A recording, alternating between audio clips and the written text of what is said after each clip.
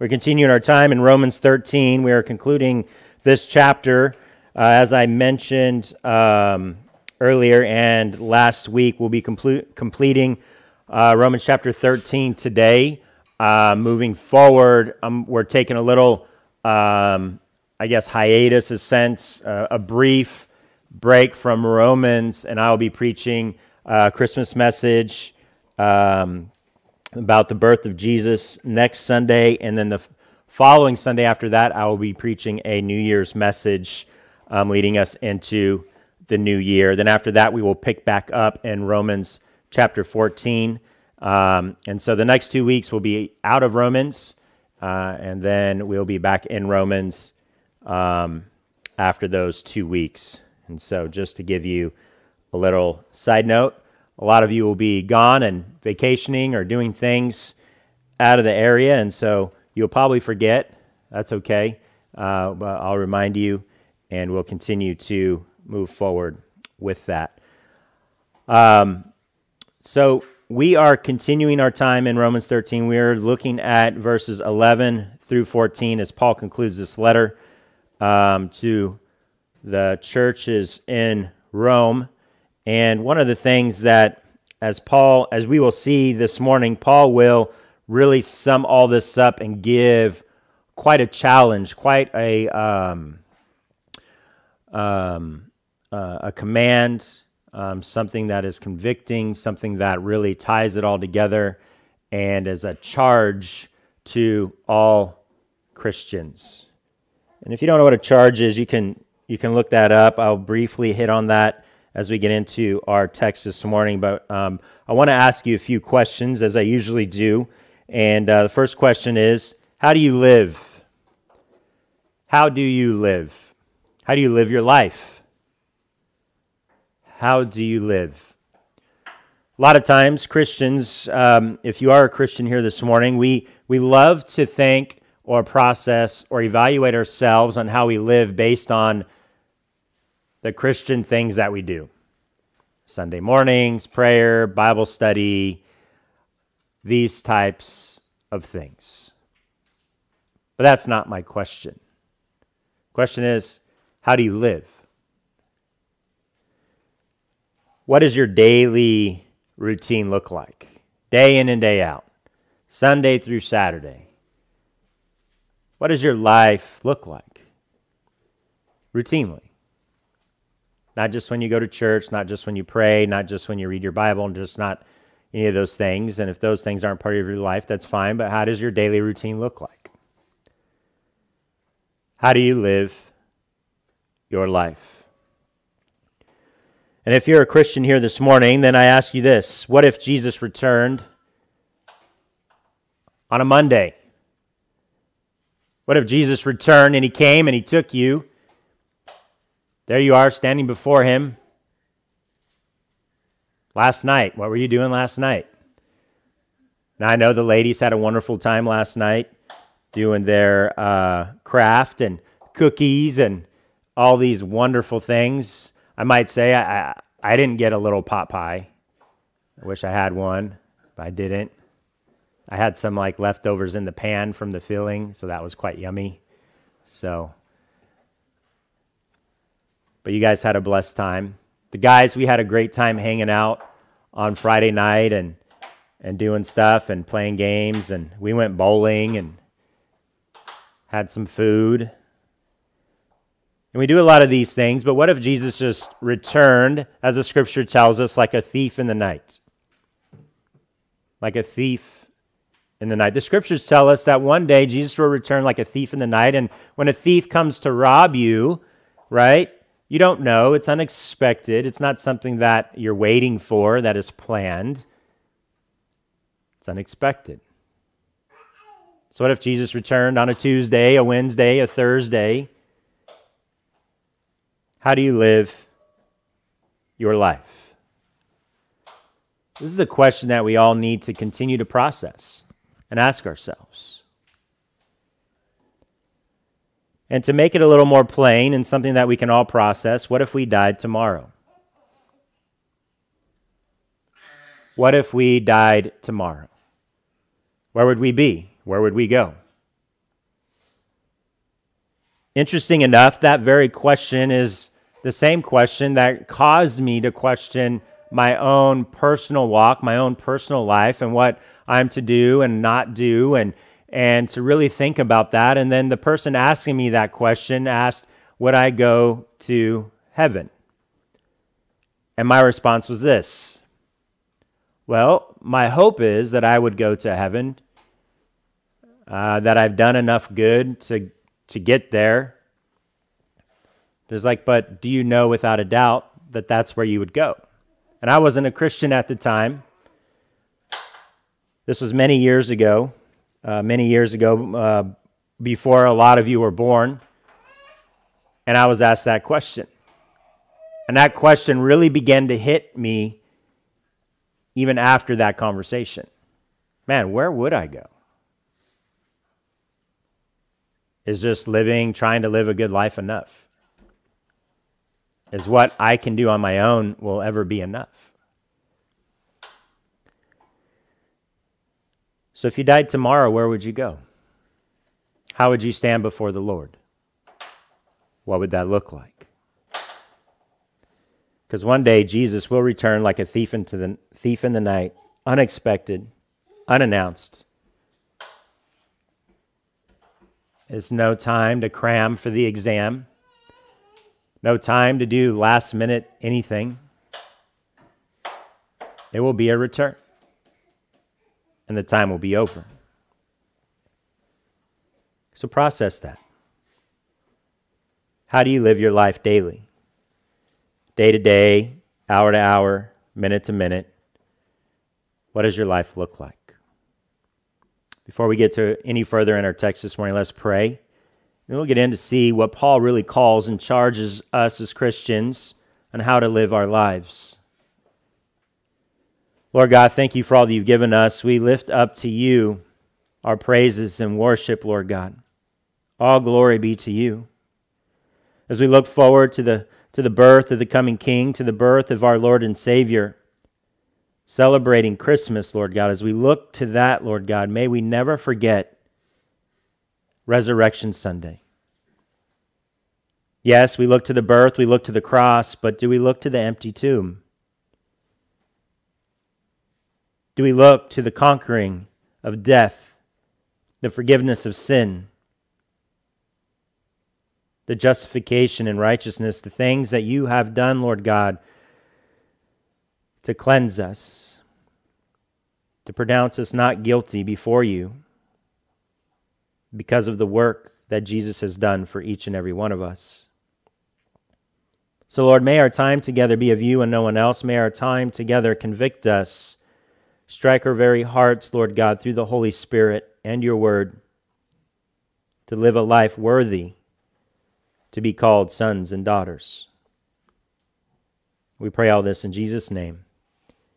Amen.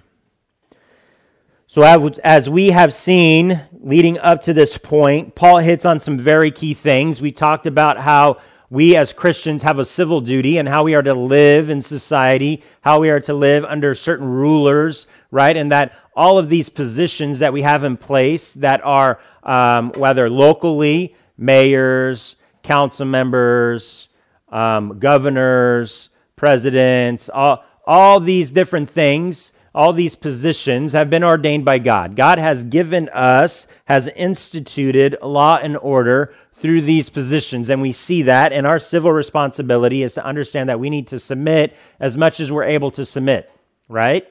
We need to live at peace as much as we're able to live at peace, but remembering what? Never compromising our faith. Never. We don't compromise our faith. It doesn't matter what the world says. It doesn't matter what certain leaders in our communities or our state or our country say. We never compromise our faith. And then we see Paul transition in time to where we are to owe no one anything. We need to pay our debts. We need to pay our taxes. We need to give to Caesar what is Caesar's, but we must give to God what is God's, and we must love God above all things with all that we are, first and foremost.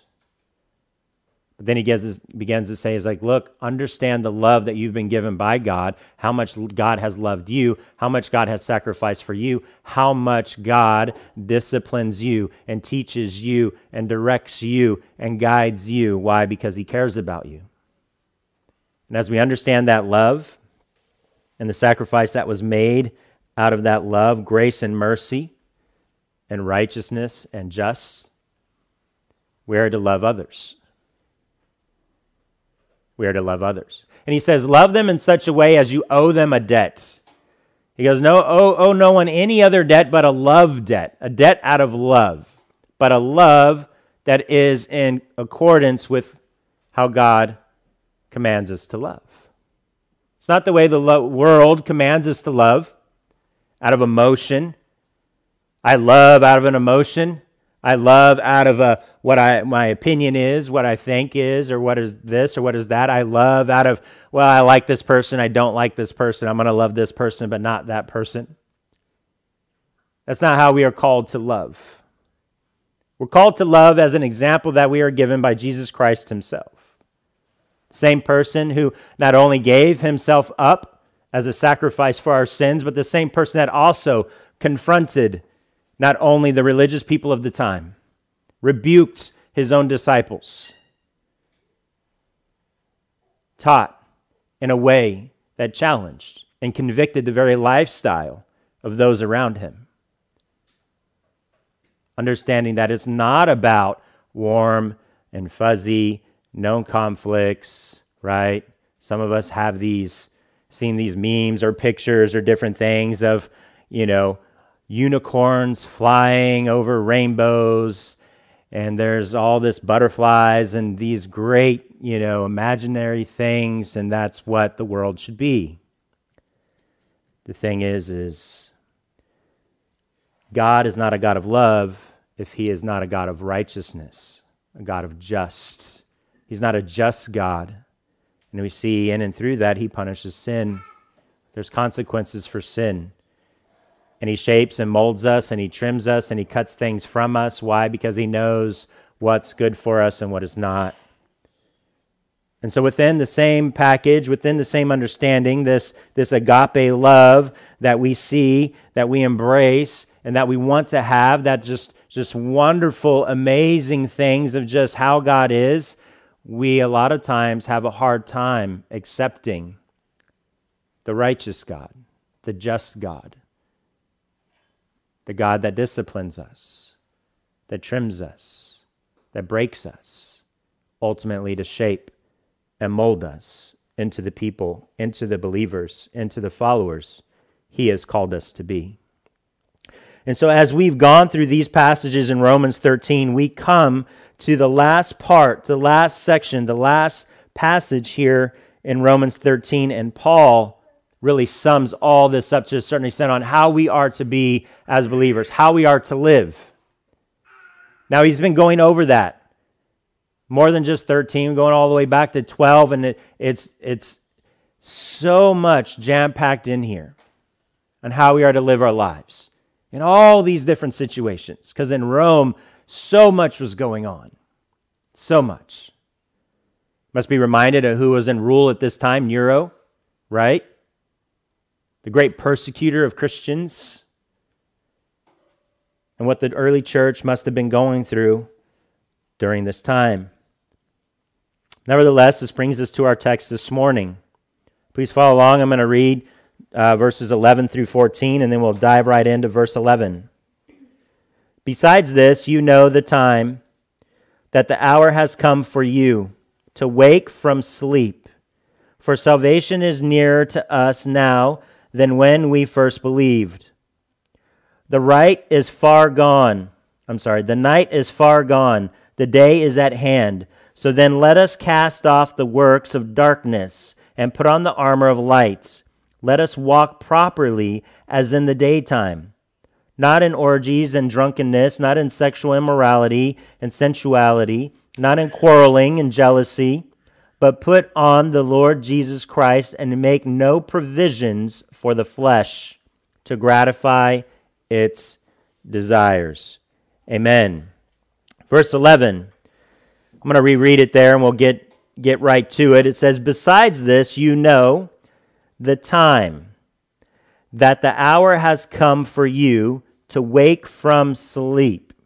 For salvation is nearer to us now than we first believed." Now, after Paul's call to all Christians to live as in a love debt to one another, and just comprehending that, what that love debt is, right? It should change drastically what the Christian church looks like. Not only that, it should change drastically what our communities look like, what our workplaces look like, what our daily walk looks like.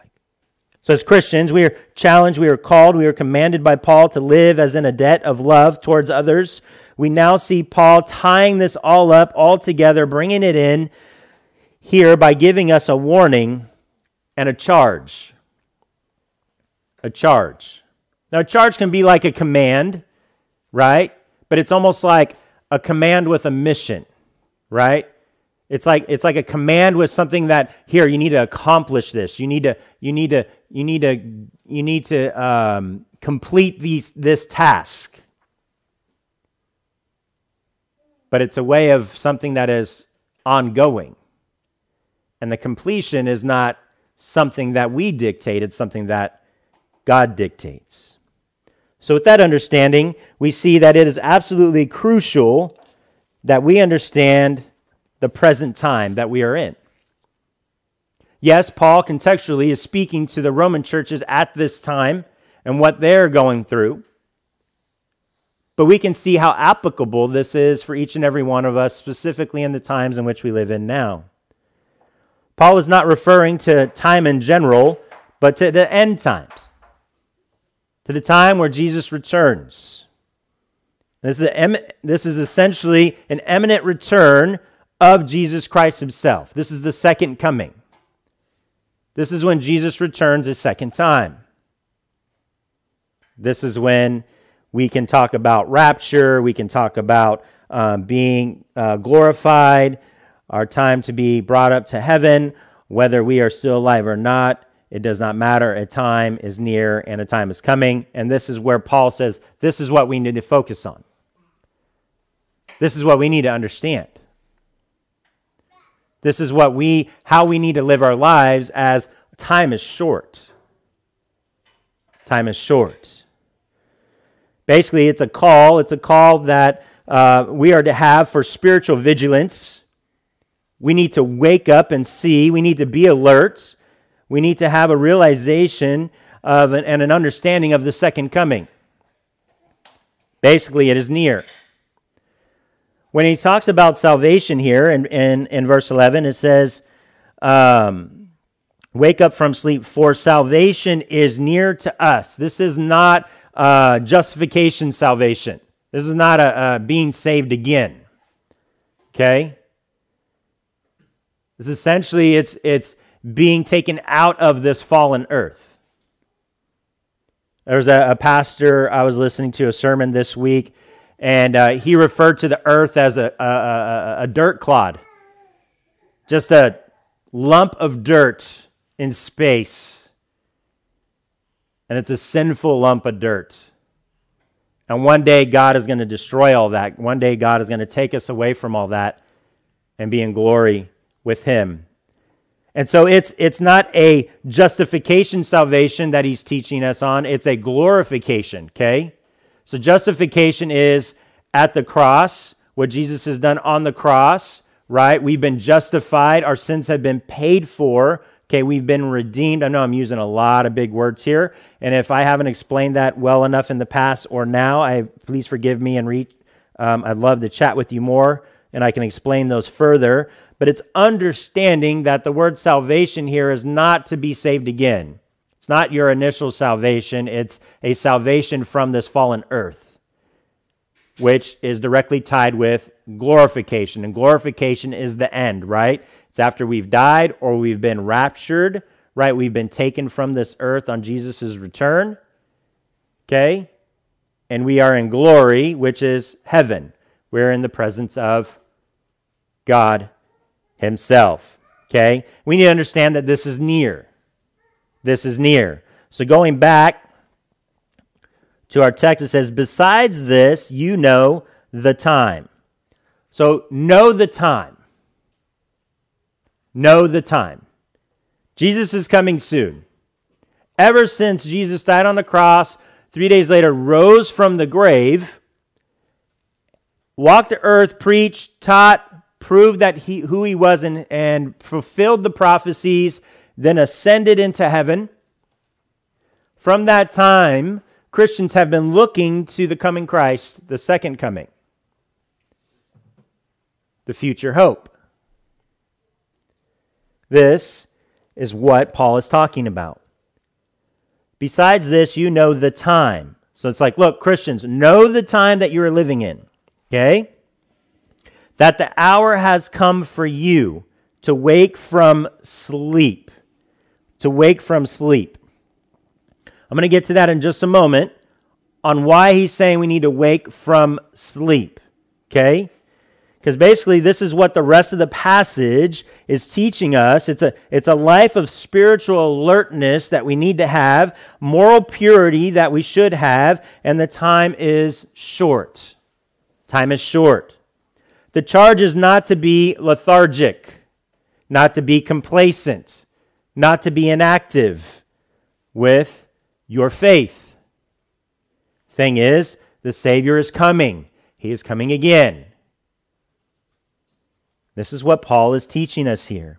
Literally, where it says, has come for you to wake from sleep, that wake from sleep means to not be lethargic, to not be stagnant, to not be caught in your slumber. Okay? And we're going to look at a passage here in a moment that talks about that. How Christians, a lot of times they come to a saving faith. They're like, okay, I have Jesus. I have salvation. Okay, I have this thing called a Christian. I'm a Christian. Okay, I'm going to put that in my pocket, and then I'm just going to continue to live my life how I've been living it for the last however many years. That's not what we're called to do. That's not what being a Christian is. Now, a lot of you have heard me say this in the past. That's what living a label is. Oh, I have the label of Christian, so when I'm asked in the right context or the right situation, I can say, oh yeah, I'm a Christian. When Jesus returns and we have to give an account on who we are, he's not going to say, oh yeah, this one time you rose a hand, this one time you filled out a card, this one time you said this one time you said that, okay, you're a Christian. The scriptures tell us, it said that they will be known by their fruits. James tells us you cannot have faith and not have works.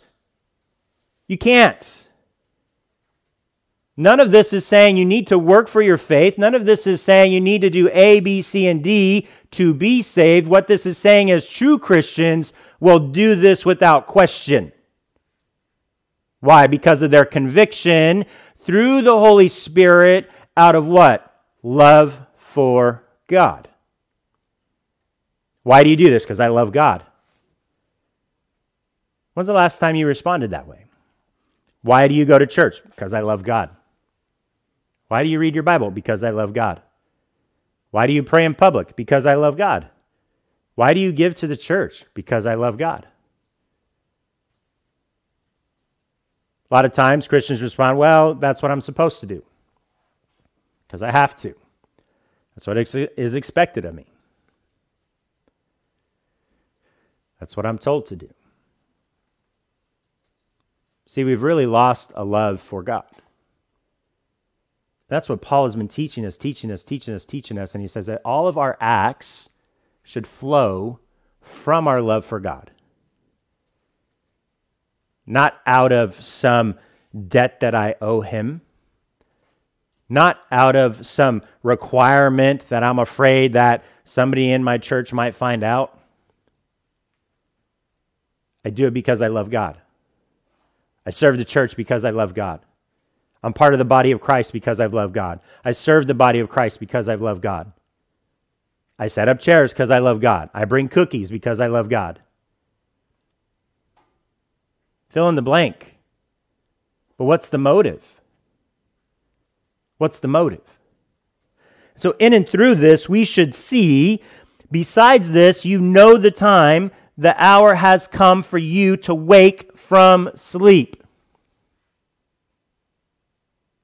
A lot of us have this understanding.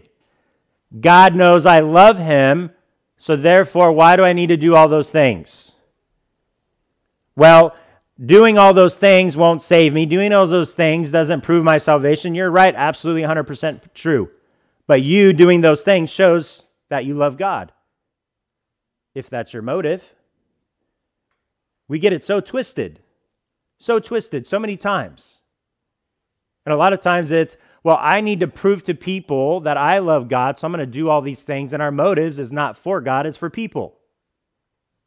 Or we believe that, well, God knows I love him, why do I need to say it? God's all-knowing, right? Why do I need to pray? I don't need to go to church. See, he tells us over and over in the scriptures, if you love me, obey my commands. If you love me, you'll love one another. If you love me, you'll do this. If you love me, you'll do that. If you love me, you're going to be part of the body. You need to be part of a body of Christ. If you love me, you can't tell one part of the body that you don't need me, or one part of the body you don't need to be here. If you love me. But see, do we have a true understanding of the love of God? It's so important. And I want to reiterate that there's a reason why Paul hit it so much, even in a chapter such as this. Why? Because it all gets summed up here. It's so important for us to understand. It says, besides this, you know the time that the hour has come for you to wake from sleep. Don't be lethargic. Don't be complacent. Don't be in a slumber in your faith. Why? Because you love God. Now I'm going to take a little sidestep here and say, you know what? Sometimes we just don't feel like loving God. I agree with you 150 million%. I don't know how much I can convey that to you. There are times we just don't feel like loving God. Been there, done that. I'm sure I'll do it again. But then you begin to see why it's so important, why God tells us, be part of a body of Christ. Fellowship with other believers. Right? Some of you don't show up, and I don't know why you didn't show up to church. And like, hey, I might have someone call you. I might call you myself or reach out. Hey, everything okay? Why? Because you belong to a body. When the body comes together and the right hand's missing, hey, where's right hand? I don't know. Have you seen right hand? We love one another. We have to understand we do this out of a love for God. We have to understand the time is near. We should not be complacent. We should not be asleep. We should not be in a way we're just stagnant in our faith.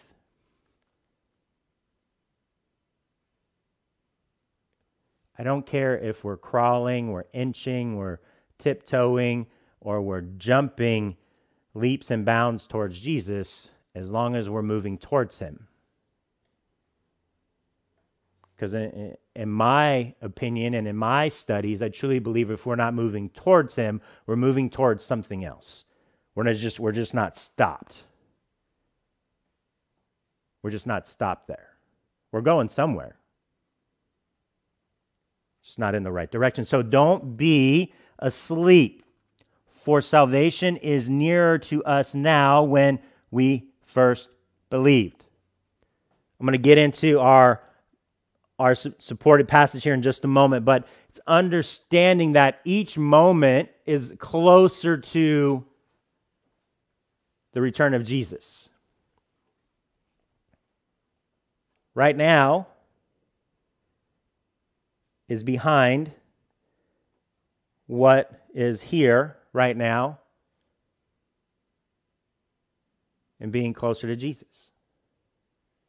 As each second goes by, we're closer. We're closer. We're closer. Now, we don't know the time. We don't know the exact day. Only God knows. But we need to live as such. We're getting closer. We're getting closer. We're getting closer. We need to live as such. We need to not be the old person on our deathbed trying to cram for the exam. Where, oh man, I'm going to die soon. I know I'm going to die soon. I need to read my Bible. I need to read my Bible. I need to read my Bible. I need to talk to people. I need to pray. And it's like our life looks nothing as it did for the past however many years. There's nothing wrong with that. But don't let that be you. Let your life reflect that. Why? Because you love God. Because you love God. So we must understand we must not be in the slumber. We must not be caught asleep. Turn with me to Mark 13. Mark 13.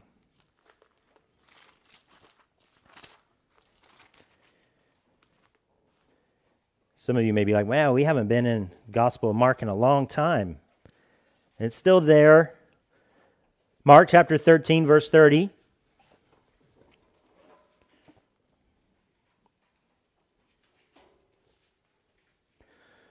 Truly I say to you. So Jesus is speaking here. He's teaching. Mark chapter 13, starting verse 30. Truly I say to you, this generation will not pass away until all these things take place. Heaven and earth will pass away, but my words will not pass away.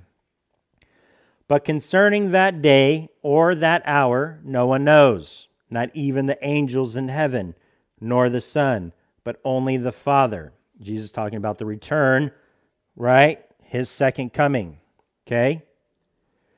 Only the Father knows. Verse 33, be on guard, keep awake, for you do not know when the time will come. It is like a man going on a journey when he leaves home and puts his servants in charge, each with his work, and commands the doorkeeper to stay awake. Verse 35, therefore, stay awake, for you do not know when the master of the house will come, in the evening or at midnight, or when the rooster crows, or in the morning, lest he come suddenly and find you asleep. And what I say to you, I say to all, stay awake. Now, we can look at it as like, wow, we can't sleep. If I sleep, I'm going to sin. Jesus says, stay awake. He's like, no, you need to understand. As Christians, we need to live our lives consistently. That's the hardest thing as a Christian, being consistent. It's so difficult. So difficult. We have seasons, up and down, up and down. It's so hard for us to be consistent. So hard. Some of us might be really good at it. I've journaled every day for 5 years. Awesome. Praise God. What have you learned? How's it changing your life? I remember years ago, and I feel bad, but I don't. I had a student come up and say, he's like, I've read a chapter, so many chapters in the Bible every single day this week. Great. What'd you read? Well, I read this. And he's talking about King David when he was going through how he was anointed and he was a boy and all these things. And he goes, I read through these chapters. It's like, wow, there's some amazing stories in there. What do you think about this? That was in there? Yeah. What about this story? Who's that? Look, I'm happy for you that you're in the Word, but what are you learning? What are you learning? Some of you are completely opposite of me. You can go and you can read chapters on chapters and comprehend and understand. I envy you. Some of us here, I go and read three passages and I'm like, wait, what did I just read? Let me go back. And I'll reread it and I'll reread it. And I'm like, I can't read very much at a time. It's hard. It's difficult. I am not an analytical learner. Some of you that know about learning styles are going into the teaching field. There's different learning styles. Some of you that are psychologists are going into that realm. You know about different things. I'm a practical learner. You can tell me all day long, but unless I can connect the dots and see how I can apply it in my life, I have to know the whys and the inner workings, right? It's hard for me to process it. It's hard for me to remember it. I'm a practical learner. But see, the thing is, we see here is like we must stay awake. We must apply the scriptures to our lives, and we must be consistent. Be consistent. A lot of times and I'm going to preach on this in a couple weeks about New Year's resolutions and how they're so horrible, right? Okay, I know some of us love them, but it shouldn't be New Year's resolutions. It should be New Year set up to fail, right? Because we make these New Year's resolutions that are so lofty, and it's like, is it obtainable? Is it reachable? The thing is as a believer, and we struggle with things and being consistent, like, I'm going to read my Bible every day this year. And it's like, are you really? It's a good goal. Go get them, Tiger, right? But is it practical? It's a lot like dieting, right? I'm going to cut carbs, no sugars, this whole year. We make it till I don't even think we make it out of January sometimes. I'm there. I stopped doing some of that stuff because it's so hard for me. I love food. I'm sorry. Jesus, forgive me.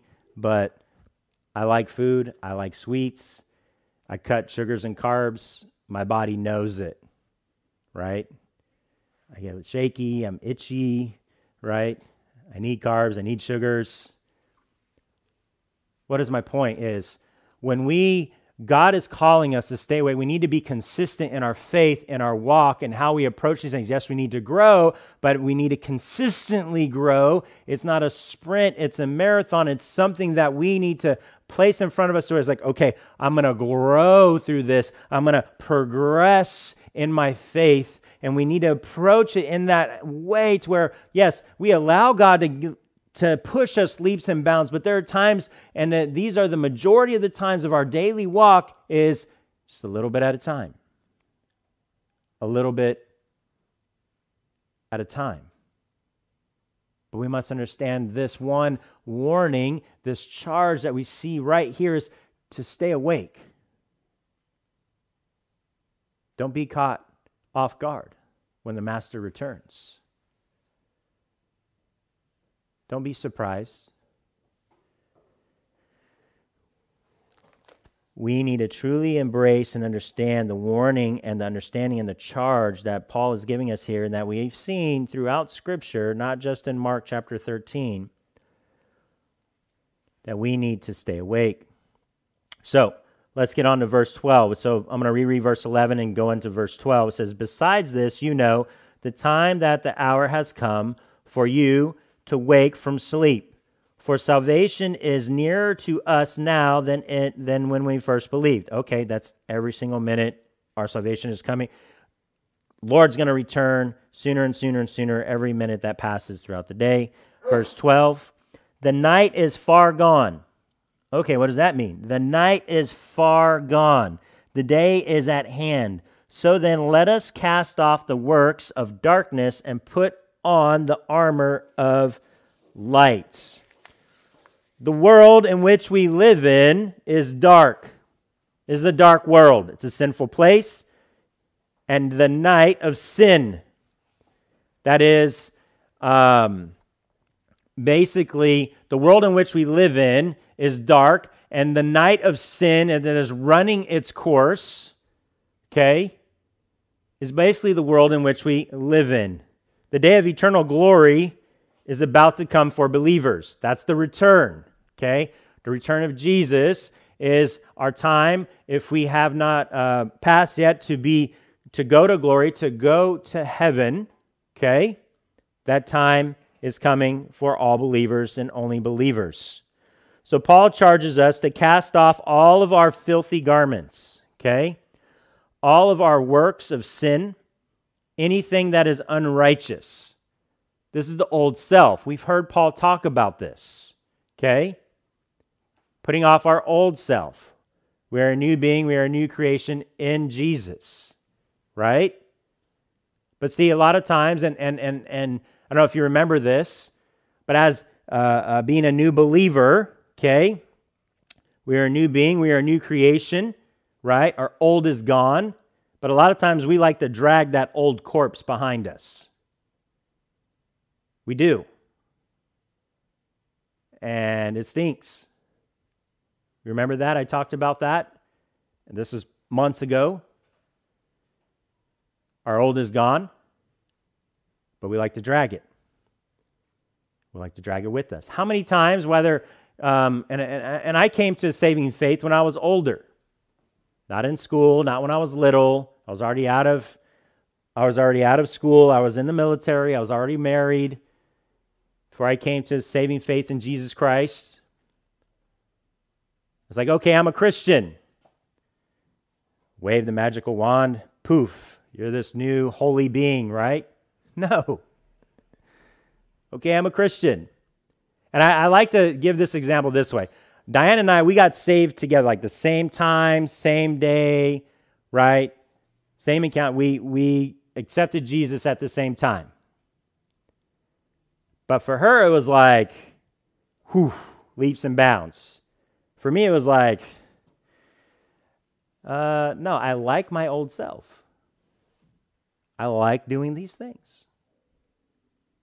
But the difference is, I was convicted. From that point on, I like doing these old things, and I'd go do them, and then I was convicted. So you know what? I probably shouldn't be doing that. I probably shouldn't be doing this. And God changed my heart slowly. Some of you might remember some stories I've told before to where, there was times that my wife and I would get in arguments. I'm like, why are we arguing? And there was a moment where she said, because you're becoming more godly than I am. And I don't like that. I'm like, what? That's a good thing. Can you high five me or something? But because she was growing so exponentially and I was taking so slow, right? But then I began to grow faster, right? And then she struggled with that. And we get like that sometimes. We think that our faith is a competition. But it's not. We're all on different spiritual journeys, different paths, right? Ultimately leading to the same what? The same God, the same Savior. There's only one God. There's only one Jesus. It's not different names, different ways. It's one. But we, as individuals, how God has created us and the paths that He has for us, we have different gifts, different personalities. That's a beautiful thing. Understanding that this world is a fallen place and eternal glory was coming, but the thing is, we need to understand, Paul says here, you need to, the dark, the sin, these filthy things, we need to leave them behind. Leave them behind. And for some of us, that's hard. That is hard. There are some things in each and every one of our lives here that is in the shadows, that is in secret. Paul's saying now's not the time to hang on to those. You need to leave those be. Let them go. You need to repent of your sins, turn away from your sin, and leave it behind. Because the time is near. Why? Because you love God. Because you love God. A lot of times, Christians have the wrong motive for things. I need to give to the church because I want to get blessings. I need to give this up because I want blessings. And what are we doing? Self-idolization. It's what we want. Selfishness, pride. It's what we want. I give to the church because I love God. I give up these things because I love God. We need to change not only our perspective, but our motives behind what we do. Why? Because the time is near. Because the time is near. So then we were given a solution, right? And it's something we should already know. A lot of us know this already. And Paul says here, he reminds us of this, right? The night is far gone. Okay, look, you're saved. You're a believer now. You should not be of the night. The day is at hand. So then let us cast off, right? The day is at hand. That's not talking about day and night. Night is in reference to sin. Excuse me. The day at hand is in reference to Jesus' second coming, right? It's near, okay? So then let us cast off the works of darkness, sin, our old self, okay? Stop dragging that corpse, right? Then it says what? Put on the armor of light. God is pure light. Pure light. So there's two references here, armor and light. We are called to be the salt and the light of the earth, right? Let your light shine. Some of you may have sang that song in children's ministry, okay? Let your light shine, this little heart of mine. Okay, I'm not going to sing. I'm not a singer. There's a reason why Jeff's up here and not me, okay? But understanding what that means, that light, and what is that light? Letting people see the hope and salvation that lies within you. Why? Because you love God. We hate sin. Why? Because I love God. Rebuke sin. Why? Because I love God. Follow Jesus. Why? Because I love God. Let your light shine. Why? Because I love God. What is your light? God. Your salvation. The gospel. His word. So, understanding what that is, that light, it's God, right? And then understanding what our protective covering, right, is from God by living what? A holy life. Living a holy life. We see this where? In Ephesians chapter 6. Turn with me there. It's Ephesians chapter 6. I think it says 14 and 18. I'm going to do a couple extra verses that are part of that. But turn to Ephesians chapter 6. We're going to start on verse 13. Just one verse before that. Ephesians chapter 6, verse 13. Therefore, take up the whole armor of God, that you may be able to withstand in the evil day, and having done all, to stand firm. Stand, therefore, having fastened on the belt of truth, and having put on the breastplate of righteousness, and as shoes for your feet, having put on the readiness given by the gospel of peace. In all circumstances, take up the shield of faith, with which you can extinguish all the flaming darts of the evil one, and take the helmet of salvation and the sword of the Spirit, which is the word of God, praying at all times. See that? Praying at all times in the Spirit, with all prayer and supplication. To that end, keep alert with all perseverance, making supplication for all the saints. It's very clear what the armor is. And part of that armor is praying consistently in the Spirit, praying consistently, praying, never ceasing. Why? Because the times are dark that we are in. But let your light shine. Put on the armor. Stay awake. We must walk in the Spirit. We must boldly proclaim Jesus, the gospel. We must stand firm. We see stand repeatedly mentioned in this passage. We must repent and turn away from our sin and live a life worthy to be called sons and daughters. Why? Because we love God. Let's move on, verse 13. Back in Romans 13, verse 13, now it says, let us walk properly. So we see that, right? See that flow and what Paul and how Paul is teaching us and giving us these answers. Let us walk properly as in the daytime, not in orgies and drunkenness, not in sexual immorality and sensuality, not in quarreling and jealousy. Okay? So now we see a huge emphasis on the Christian walk and how we live daily, right? We are children of the day. We are children of light. We are children of good, children of righteousness, and we should walk as such, right? Remember, head, heart, walk, okay?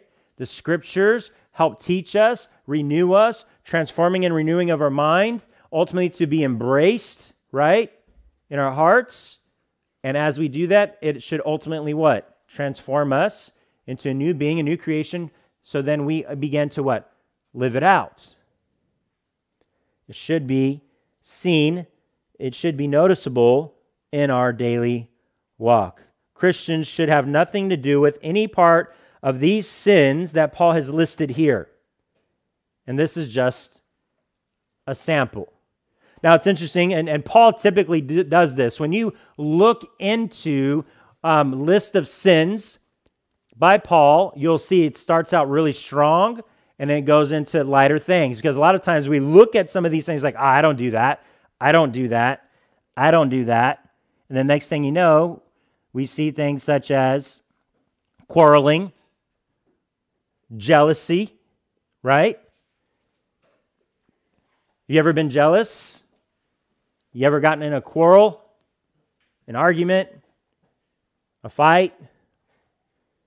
And so it goes strong to light, because a lot of times like, oh, I'm good, I'm fine. What does that remind you of? Should remind you of the young rich ruler who approached Jesus wanting to be one of his disciples. He's like, oh, I need to keep my commands. He's like, oh, okay, what? And he lists the commands like, oh, yeah, I've done that and I've done that. And then Jesus goes, well, what you need to do then is go and sell all your possessions and give it to the poor and come follow me. And then what did it say? He went away sad. There's always something there that we struggle with. Jesus sees the heart. God sees the heart. God knows what's in the way between you and him, between you truly following him 100%.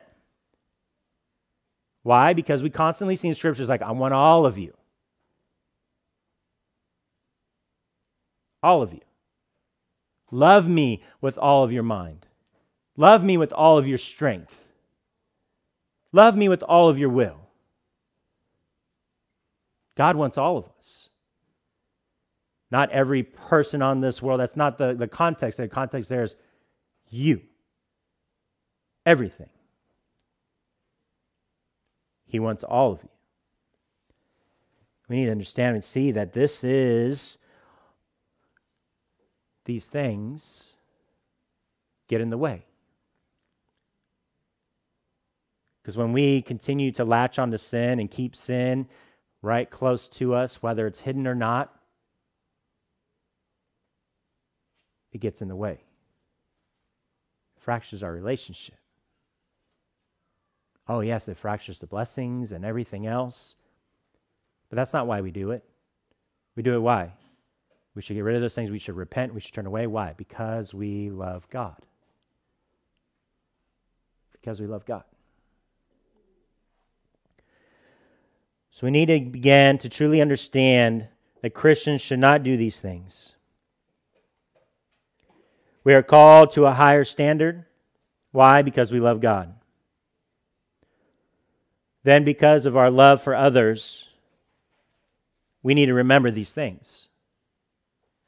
Remember, it's God first, God first, God first, God first. Love others. Love as if you are in debt to them. Not for stuff, not financially, not for favors. Love. You interact with them as you're in debt to them out of love. I owe you love. Turn me to Ephesians chapter 4. Back to Ephesians. Ephesians chapter 4, verse 1.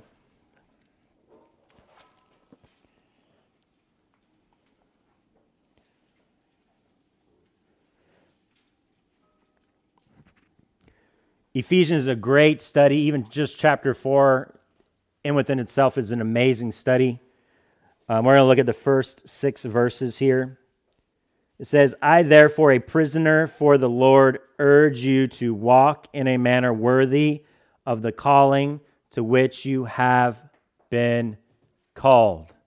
That alone, that verse alone, convicts me over and over and over again. I mean, I can put that up next to my bed, on my phone, in my car, wherever. I can put it up all over and just be a constant reminder. But you know what? A lot of times, I don't need that. Because there are times that it's like all of a sudden it just pops up. Whether I'm doing something I shouldn't do, whether I've done something I shouldn't do, whether I'm stagnant in my faith, whatever, then that just pops up. The Holy Spirit pops that up in my head, and it's like, I need to walk in a manner worthy. How convicting is that? Verse 2, with all humility and gentleness, okay, with patience, bearing with one another in love, eager to maintain the unity of the Spirit in the bond of peace. There is one body, one Spirit, just as you were called to the one hope that belongs to your call. One Lord, one faith, one baptism, one God and Father of all, who is over all and through all and in all. And it's like that first part is we see this charge, we see this like, hey, this is how you should be living. Why? Because you're united. You're of one mind, you're of one Spirit, one God, one hope. It's all for the same purpose. We're all serving the God. It's all for the same. A lot of times we quarrel, we argue, we have disputes, we have these things, but at the end of the day, what? One mind, one Spirit, one unity, and one God, one Savior, one baptism. Why? Because we love one another. Paul is continuing to help us understand and see how we should live our lives. As he says here, let us walk properly as in the daytime. We should walk as we are called to walk. Verse 14. But put on the Lord Jesus Christ and make no provision for the flesh to gratify its desires. So some of us may be saying, Pastor Raph, I struggle with this. How can I do this consistently? A lot of times we have a conviction, we go to live out that conviction, and it's very short-lived. It's like a little spark that comes and goes, a little vapor, right? It's something that is not consistent. Paul's constantly giving us application on how to be consistent in our faith. And we see that here. This is one of the key commands that as Christians we should learn how to do on a daily basis. And that is to be more Christ-like. That's the first thing we should do. In all things, put on the Lord Jesus Christ. What does that mean to put him on? It's basically how Jesus lived is how we should live.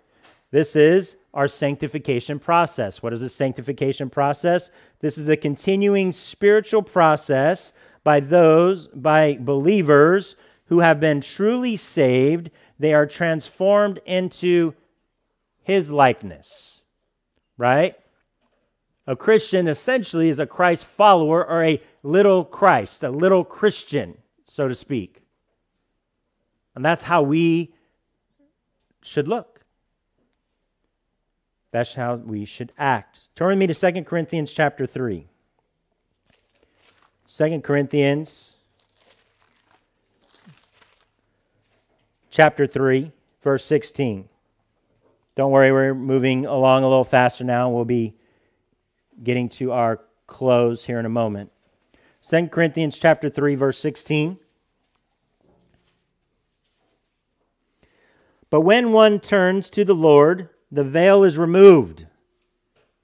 Brief note right there. Those who are not saved are separated from God eternally. Okay? There's a veil. They cannot understand God. They don't understand His ways. They can't. There's a veil there. They can't see it until God removes that veil. Okay? So then they can see. Now, here, verse 17. Now the Lord is the Spirit, and where the Spirit of the Lord is, there is freedom. And we all, with unveiled face, beholding the glory of the Lord, are being transformed into the same image, from one degree of glory to another. For this comes from the Lord, who is the Spirit. So we begin to see that we are to be transformed. This is sanctification, to be more like Jesus each and every day. So basically, as we are moving closer, time is near, stay awake, right? Each moment, we are one moment closer to the coming of Jesus Christ. We should be one moment more like Jesus Christ. That's the expectation. Why? Because we love God. We should make no room for sin. And this is where Paul concludes here. Right? Put on Christ. Make no provision for the flesh to gratify its desires. We should make no room for sin, our old corrupt nature.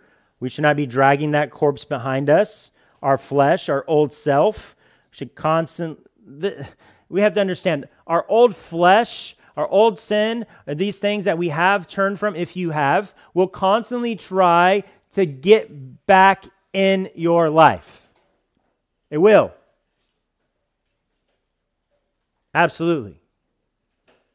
There are those that are in Christian organizations that are recovering from different sins in their lives, and one of the things that they teach them is, you've never fully recovered from sin.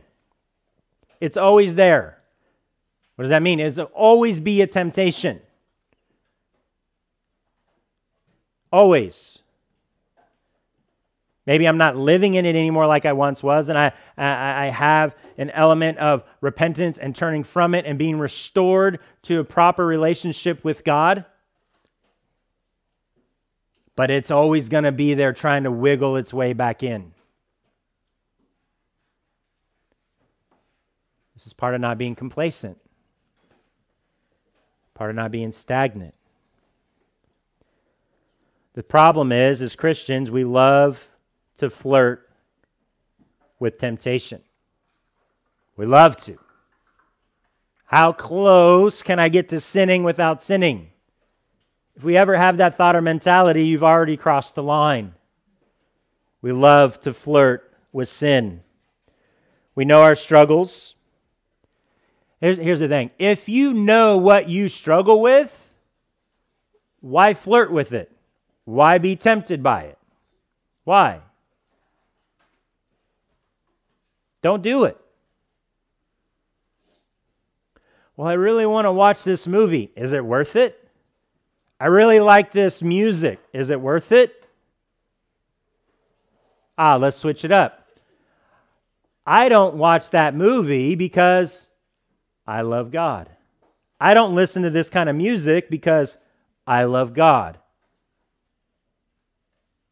I deleted this social media account because I love God. See the motive? See the difference? What does the scripture tell us about sin? If a right hand causes us to sin, cut it off. It's not to dismember physically a bunch of Christians, but it's to understand that I value God and I understand His love that much and my love for Him that much that, you know what? I don't need that. How much do you hate sin? Do you hate sin? Well, hate's such a strong word. Absolutely right. Welcome to understanding how God views sin. God hates sin. Do you hate sin? We flirt too much with these temptations, and we know our struggles. We know the temptations that are in our mind. We know the temptations that are in our heart. We know the temptations that are in our flesh. Why do we flirt with them? Why do we allow it to continue to be there? We should not indulge sin, not even a little bit. We should give it zero opportunity to pop back up in our lives. A Christian's lifestyle must be pure and holy, especially in view of Christ's return. This is what Paul is teaching us to do, to strive for. Now, it's not, if you're not pure and holy, God's going to reject you. Thing is, God already sees us ultimately as pure and holy. Why? Because he sees us through the lens of Jesus Christ. As a true believer, if you are today, that's how God sees you. Does that mean we can just sin and it's already been? No, that's not. We don't go on sinning. Why? Because we love God. Because we love God. A Christian's lifestyle should be pure and holy. The thing is, do we make mistakes? Absolutely. Do we stumble? Absolutely. Do we have seasons where we fail and stumble and we don't do as good as we should be doing, as well as we could be doing? Absolutely. But some continue, and even to go a step further with sin. Here's a contrast. For a Christian to plan out specific ways to gratify the sinful nature is appalling. I equate it to this. It's literally walking up to Jesus, hanging on the cross, and spitting in his face. That's how I view it. To Christians, to plan out sin, sinful things in specific ways, that's what it looks like. I know what I'm doing is wrong, so I need to deceive those that I'm around. I need to make sure no one finds out. We think that God can't see. God doesn't know. Not only are we spitting in the face of Jesus, but we're calling God stupid. We're calling him dumb. Because we think we can hide from him. Just like Adam and Eve, going all the way back to Genesis 3, right? They committed the sin. What did they do? They hid from him. I was like, oh, God's coming. Let's hide. He won't see us over here. And we have that mentality. It's crazy, right? That's the flesh taking back over. Thing is, there's this one thing that is truly amazing that God offers and gives us freely. And that's his grace. Undeserved favor. He's never going to leave us nor forsake us. But he knows. He knows. Turn me to Galatians chapter 5, and then we'll close. Galatians chapter 5.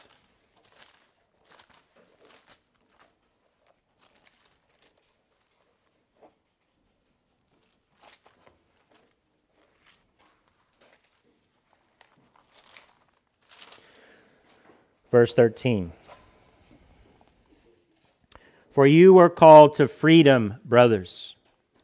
Only do not use your freedom as an opportunity for the flesh, but through love, serve one another. For the whole law is fulfilled in one word, you shall love your neighbor as yourself. But if you bite and devour one another, watch out that you are not consumed by one another. But I say, walk by the Spirit, and you will not gratify the desires of the flesh. And you can keep on reading there. It tells that for the desires of the flesh are against the Spirit, and there's this struggle that's going on there, and which one are you going to feed more? And it gives us examples, but the thing is, we need to understand we need to walk in the Spirit. We need to continue to live by the Spirit and not by the flesh. So how do you live? What does your daily walk look like? Are you walking in the Spirit, or are you walking in the flesh? 1 John chapter 3, verses 1 through 3 says this. See what kind of love the Father has given to us, that we should be called children of God. And so we are. The reason why the world does not know us is that it did not know him. Beloved, we are God's children now, and what we will be has not yet appeared. But we know that when he appears, we shall be like him, because we shall see him as he is. And everyone who thus hopes in him purifies himself as he is pure. What if Jesus returned unexpected this week, like a thief in the night? How would you stand before him? My prayer is that we continue to look to Jesus and understand why we do what we do. It should be because we love him. And because we love him, we love others. So may our lives reflect this. Let us pray. Lord God, thank you for all that you've given us in our time together this morning. May your word truly penetrate our hearts, draw us nearer to you, and fully understand your call on our lives and how we are to live out that call. We pray all this in Jesus' name. Amen.